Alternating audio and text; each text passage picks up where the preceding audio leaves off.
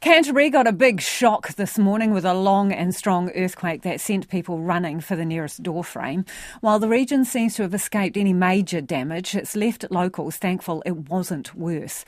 The quake measured 6 and was centred 45 kilometres north of Geraldine. Since then, there have been more than 40 aftershocks. Checkpoint producer Anastasia Hedge has been near the epicentre.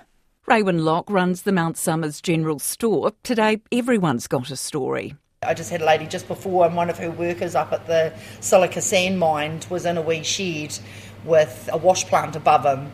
And so she said she didn't feel it initially herself. She was in a loader, but she saw him come out of the shed and she said he was just white and his eyes were like saucers. She was inside the store with her co-worker when it struck. It sort of started and then almost sort of slided away and then came back again, quite shaky the second time, yeah, quite a lot.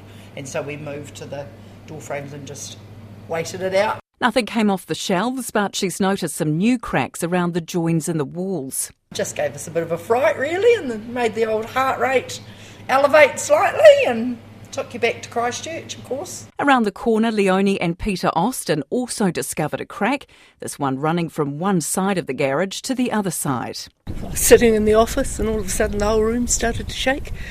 I do beading and I thought they were all coming off the shelf. Yeah, it wasn't nice. Went on for quite some time. Leonie experienced the 2011 Christchurch earthquake, so this morning's shaking was an all-too-familiar feeling. The old ticker took a bit of a jump there for a while. But I calmed down after a while.